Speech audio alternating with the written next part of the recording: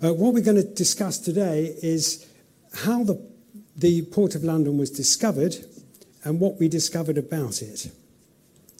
Now, if you look at the historical records of Roman London, there's only about 14 actual references to London in antiquity, i.e. contemporary references, and of those, only one is in the 1st century. There are none at all in the 2nd or 3rd century. There's only one in the late 3rd century, and there's 4 in the 4th century. So if you're a historian trying to write a history of Roman London, it's very difficult. You don't really have much data. You're going to depend on the archaeological evidence, the material evidence of the port and indeed the town to have any understanding of what happened then. And so what we're looking at here is how did we discover about the Port of London? There is no historical documentations, no customs books, no tariffs, no idea of the taxes. We have to understand the port entirely from the archaeological evidence. So that's what we're going to do today. So if we move on to the next slide. I love live streaming, so thank you very much. Thank you. So our story begins in about 1910, 1911, when County Hall was being built. Just before it was built, this fine building here, in the basement of that building, the remains of a Roman ship were discovered, way down in the silt below the basement level. Here you can see it. And here's a plan of said ship. You can see that little cutout there, where they drilled a foundation through it. You can see the sides fallen outwards. Most of the side planking's gone there, but you can see there's a healthy chunk of Roman ship there. So for the first time, archaeologically, we had evidence for the port and trade and shipping of Roman London. But that told us that there was a ship, but didn't tell us where the port actually was, where the harbour works were. And the first evidence for that came in the 1930s, when this elegant building was being built. It's now been pulled down, of course. We have a habit of pulling down any nice buildings in London.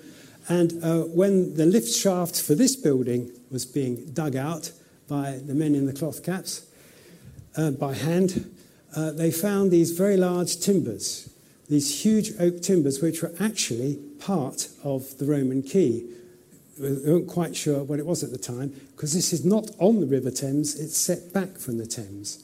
So it seemed a strange place to build a port, a harbour. Then, moving forward to about 1958, when New Guy's Hospital was being built behind Old Guy's Hospital, in a little trench in 1958, a schoolboy called Peter Marsden found a fragment of yet another Roman ship. And you can just see some of the planks for that next to that imperial inch scale ruler. So we're getting little hints of things. And then in 1962-63, Peter Marsden had grown up by then. Here he is, in the mud, finding yet another ship, this time at Blackfriars. So if you can imagine all those dots on the map, we're beginning to try and work out where this port might have been. That's what Peter Marsden and his team found, and that's what it looked like. There's an early colour photograph of what the vessel might have been looked like. But then things began to move on apace, and 10 years later, in 1973, there were excavations at Custom House, which is just to the east of the David Lang Custom House. That's the big classical building. On the site to the east of that, what was Wall Quay, a major excavation took place in 1973 by the Guildhall Museum, and they found a Roman quay, beams recovered after 1,700 years. And that was the first controlled excavation of a Roman quay site in London, a Roman wharf site, again set well back from the modern River Thames. And then something dramatic started to happen. The entire waterfront of London suddenly came up for redevelopment, and this related directly to the collapse of the 19th century port because of the invention of a metal box, viz. A container. In the good old days, you used to store cargoes in warehouses, But the container, so you would bring your vessel into the port full of cargo, you would offload it onto a barge, the barge would offload it onto the warehouse would stick it on one of its floors. But these metal containers are weatherproof boxes. They are their own, the cargo comes in its own warehouse. So all the warehouses in the city, part of London, suddenly were obsolete and were pulled down dramatically from one end of the waterfront to the other. And this, amazingly, was the catalyst for the collapse of one port. The modern port was the catalyst for the discovery of the Roman port, because suddenly huge sites were opened up from the modern riverfront right the way up to Thames Street. Huge sites were opened up, and for the first time for hundreds of years, archaeologists were able to excavate on those sites, which were very deep and very dangerous, and bits of Roman quay were found at the bottom.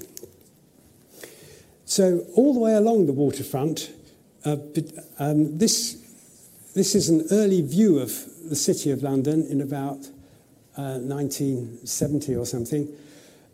The line of Thames Street is roughly along the line of this white line, which marks the line of the Roman riverside wall.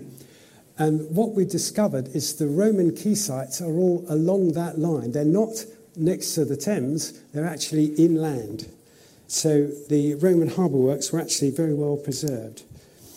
And a number of sites were excavated all the way along the line of Thames Street, all the way along here, between Blackfriars and the Tower, with particular emphasis on the bit in the middle, the bit around Billingsgate, Pudding Lane, Fish Street Hill, where we found, here's the River Thames, that's that grey thing there. There's London Bridge. That's the modern Thames path. There's Lower Thames Street, full of delightful traffic, impossible to cross. You have to run very fast or you'll die. And then on the other side of Thames Street, underneath those buildings, we found the line of the first century quay, right back there, over 100 metres north of the present-day River Thames. And here on a series of trenches, you can see excavations taking place of warehouses, the Roman timber quay itself, which we found running all the way along there, a pier base for London Bridge. The second century quay was underneath Thames Street, and the third century advance was to the south of Thames Street. So you can see that all that land was reclaimed from the river during the course of the Roman period. This gives you some idea of the quality of the preservation of those structures. That's the timber quay, the timber face for the quay, or the wharf. That's the working surface of the wharf being cleaned with an industrial hoover, so probably cleaner than it had ever been. And that's one bay of a warehouse building with a timber floor with masonry walls around the outside. And that's the Museum of London's archaeological team. Now, because the timber wharf was faced with timber and not with marble or stone or anything, we were able to chop it up and count the tree rings and give absolute calendar dates for these structures. So we know that this particular phase is, say, AD 91 or something like that. So we can give you absolute dates for when those structures and its successor structures were built. So throughout the 80s, here we have in 1982, here we have another excavation at Billingsgate Lorry Park. Does anybody recognise this gentleman? He's got very clean clothes on, very clean boots, as opposed to the archaeologists who look a little scruffier. Nevertheless, he did go to Cambridge and allegedly took a degree in archaeology. Throughout the 80s, we were excavating a number of sites all the way along the waterfront. This one is actually underneath Cannon Street Station. They didn't knock the station down, but they did dig a big hole underneath it. And here you see chunks of Roman timber quay being excavated under not ideal conditions by the museum, right at the junction of the Walbrook stream, where that stream becomes a confluence with the Thames. And then as we move into the era of contract archaeology, our colleagues on the south side of the river were also doing a number of excavations in Southwark, and pre-construct archaeology found a Romano-British temple and they found this wonderful inscription, which is in the gallery of the Museum of London, and it refers to a merchant, Martisianus Camillo Tibernius Celerianus, I wish they'd have shorter names, who was a merchant, Moretix, of Londoniensium. Now, he comes from Beauvais, Beauvais in Gaul, so he's a Gallo-British, a Romano-British / Gallic merchant, i.e. he's trading with Gaul, or France as we now call it, from London, merchant of London. So that's a very important inscription representing an actual named individual who was working with the port.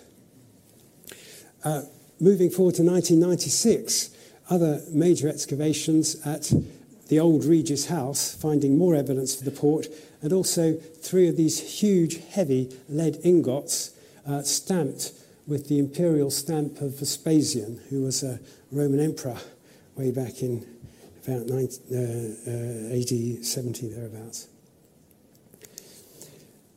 Excavations have continued right the way through into this century. Here you see some sondages being dug at Three Quays, which is right at the eastern end of the city waterfront next to the tower. And here you see one at Sugar Quay, Wool Quay, next to the Custom House, with, again, very well-preserved substantial sections of a 2nd, 3rd century Roman quay structure. Human scale up there for you. This is a very substantial, very well-preserved chunk of the Roman port.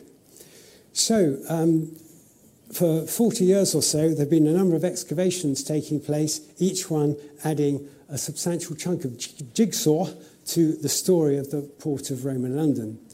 And if you add that to the story of the town as well, we can now say, remember there's very little documentary evidence for Roman London. We can now give a foundation date for the city, an archaeologically attested foundation date of AD 47. We know it was destroyed in the native uprising, and immediately after the native uprising, in about AD 61, we have evidence for the port being laid out. It was laid out after the uprising in order to regenerate the economy of the shattered country. So the port is actually begins in a formal way immediately after the Boudiccan uprising. Then by AD 85, AD 120, as we move into the 2nd century, there's a major expansion of the port, and we can demonstrate that the Roman bridge had actually been built by that date. So from a shaky start, the port is established and the town is established, and then this major expansion in the late 1st, early 2nd century. We should point out that dear old Britannia, before the Romans arrived, there wasn't a London. London is definitely a Roman foundation. And the River Thames itself, in the good old days of the Iron Age tribes, it was actually a boundary between the Catullani, the Atrebates down in Hampshire Way, and the Cantiaci in what we now call Kent Cantiaci, a good old Celtic name. So the River Thames for the Iron Age tribes was a boundary which they fought over perpetually. For the Romans, it was a highway, completely different concept, get rid of all these warring bands and develop this as a united province. So a very different approach to the Thames. So London suddenly had a role which it would not have had in the Iron Age. Here's a map of the Greater London area, not a strange island, and you can see the River Thames running through the floodplain. The blue bit is the River Thames and the white bit is the floodplain. So you can see that the River Thames you see there is actually a canal. The real river would be much wider than that. And in the Roman period, the river would have often flooded, floodplain equals flood, would have often been that wide rather than that wide. So if you can imagine coming through London in the 1st century, you'll be faced with a very wide river here, which gradually gets narrower by the time it gets to where London is today. So there is only one sensible place you could consider building a bridge and having a settlement in the major port, and that's at the tidal head of the much wider Thames, which would be around about there, which amazingly is where the Romans opted to site London, the port and the bridge, or the bridge, the port and London. So here are some of the examples of the excavations of that port at that fortuitous place at the on the tidal Thames, but on the narrowest bridging point. Here you see the timber quay work. There you see the Thames at high tide, as it was in the Roman period. There's the working surface of the quay, and there's one of the bays of these warehouses. That's what the archaeologists found. And this is the model in the Museum of London Gallery. It's based entirely on the archaeological evidence. The only thing we've left off is that half-metre scale, which you've got some humans instead. And these timber quays, as you see, were very extensive. They ran for miles and miles and miles along the front of Londinium, and the River Thames lapped right up against it. And by putting absolute levels on these structures, and filling the excavation trench with water, we can tell you exactly how high the River Thames was in the 1st century AD. It was that high, or actually it could go slightly higher. So we know precisely the exact date at which the Thames was that high, which is about 3 metres lower than the Thames is today. We also found something called London Bridge on the 11th of November 1981, which created a slight media frenzy. There's our trusty half-metre scale. This is the Roman quay itself, which I'm on the land looking toward the river. There's the Roman quay, which suddenly stops. There's an inlet, and that inlet is blocked by this ancient timber structure just to the south of the corner of that quay. There you see, looking from the inside, that's the Roman quay, and in front of it is a very large structure built in the open river being cleaned by Josie. So what structure would you have in the river south of the quay? What else could it be but a bridge? Or a pier to support the bridge. There you see the warehouse, the Roman quay with its return, and then blocking that return we see a pier base built over what was initially the ferry point. We see this 7 metre wide, 7 metre square timber pier base supporting a bridge. That's all we found of it, but that's what made world headlines. A few bits of old wood. Amazing, really. And so what we have is a pier base to support the decking for that Roman bridge itself, right next to these warehousing and the Roman quays. The bridge itself, or the road from the bridge, runs directly from the quayside right up to the front of the Forum and Basilica, the great town hall.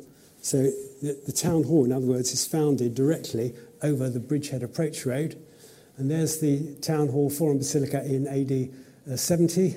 And here it is in AD 120, much enlarged. And we've had a look at the alignment of the bridge. And initially, it was thought it would run from the north bank to the south bank along that alignment there. But we're now decided it actually moves slightly, not on the line of the medieval bridge, but slightly to one side because of that little point there.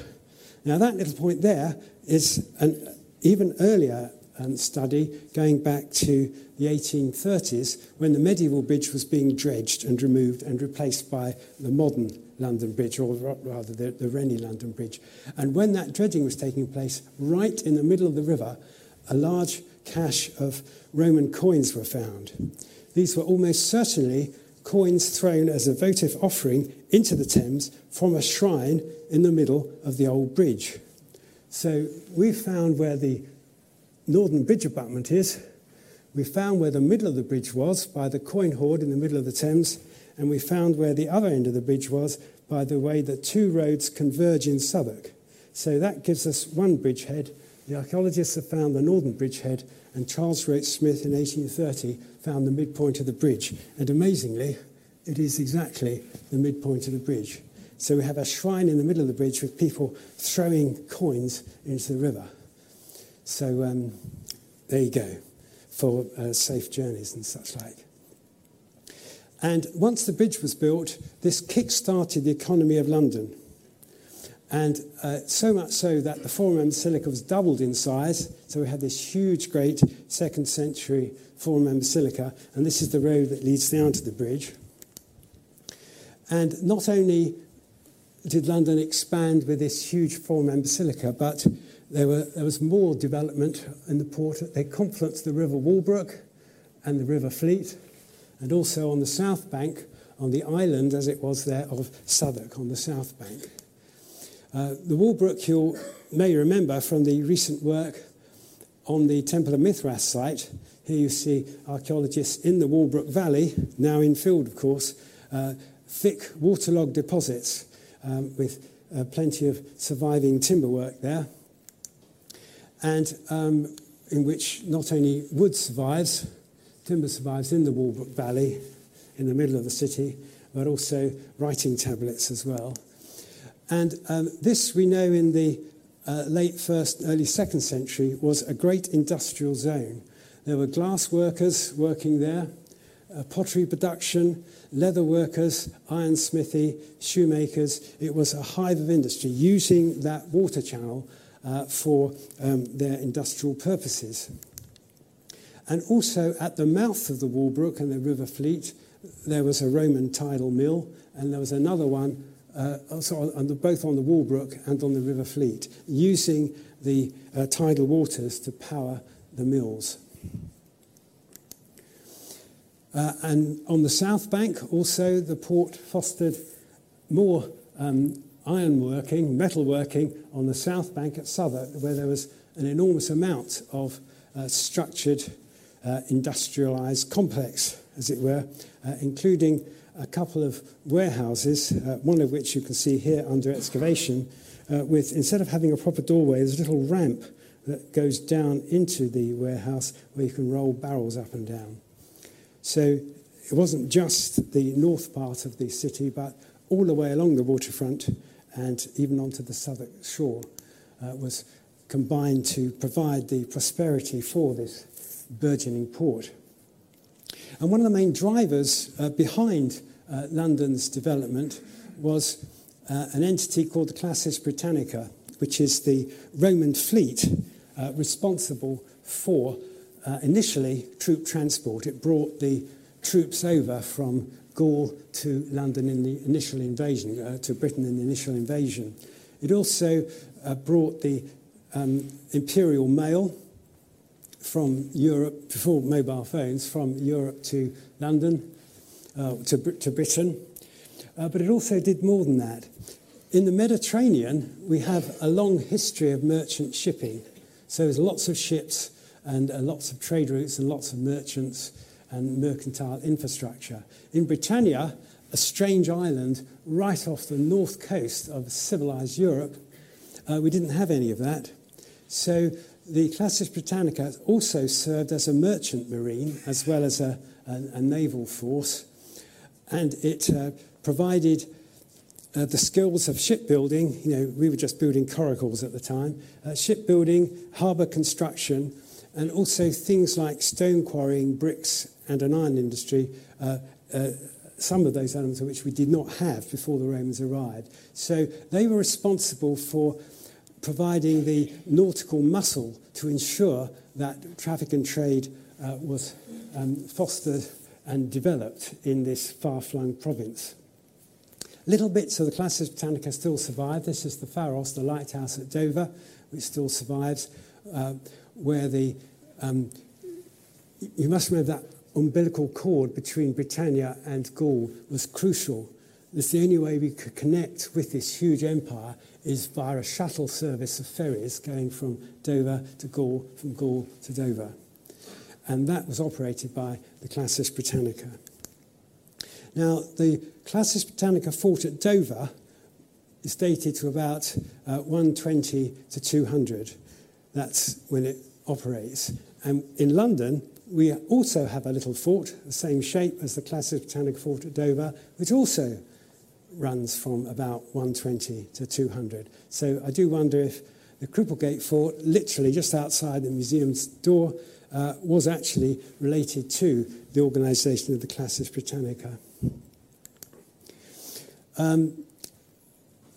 So here we have the great harbour, the great timber works, a writing tablet representing the sale of a slave girl for 300 denarii, huge quantities of Roman pottery coming in to Romanise the good people of Britannia, and a headless merchant who's making a libation to the gods, thanking them for the success, the cornucopia that he had with his ships that brought in all his prosperity.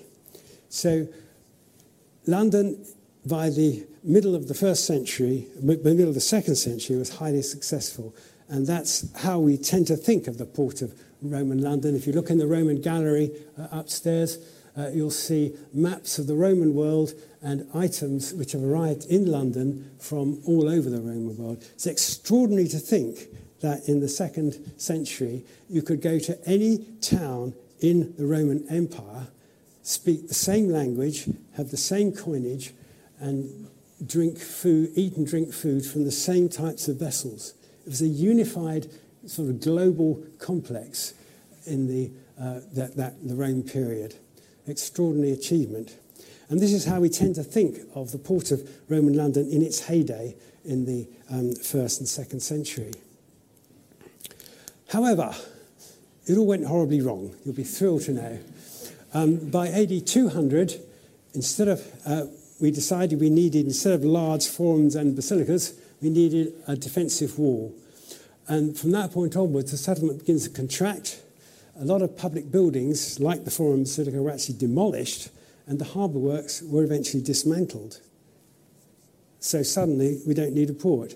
And by 300, by about AD 270, 300, we built a riverside wall right the way along the waterfront, and we strengthened our defences in AD 350, and by AD 450, we abandoned the entire settlement. So the first part of the Roman period trajectory is upwards. The second part is very much decline and fall.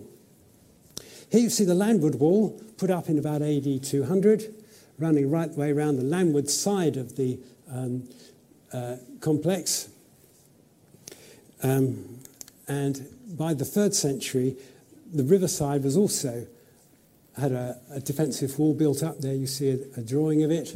There you see the excavation of it in a cold January day. But did we feel the cold? No. We whistled and sang as we worked. And here you see part of that riverside wall from that site at Baynard's Castle. There's the foundations, the timber foundations, driven into the Thames foreshore with a huge chalk raft on top of it, and then the Roman riverside wall built on top of it. But then here you see the erosion levels of late Roman or early medieval silts eating up into the wall, causing the wall to collapse, which is why you don't have a riverside wall in London, but you do have fragments of the landward wall still surviving. There was a riverside wall, but it got washed away by the Thames. So in late Roman London actually looked like this.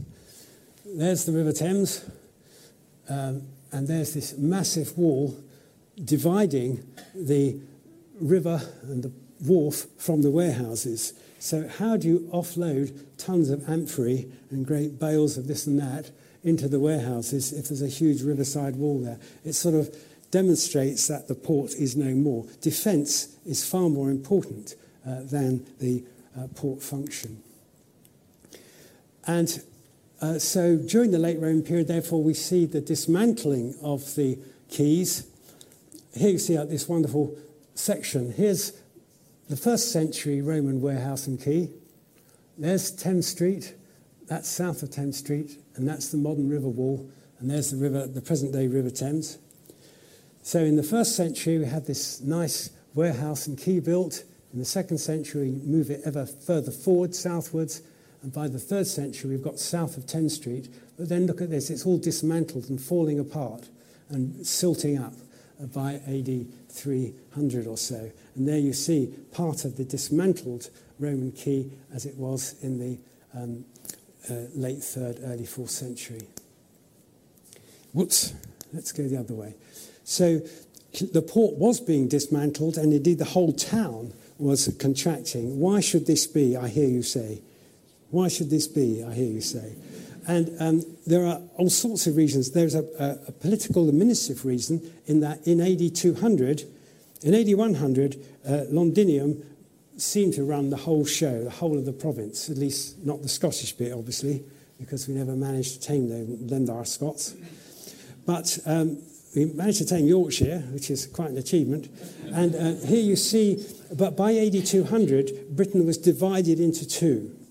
So London was only responsible for Britain Superior, as they called it, and York was responsible for Britain Inferior. Inferior is a geographical term, not a qualitative judgment.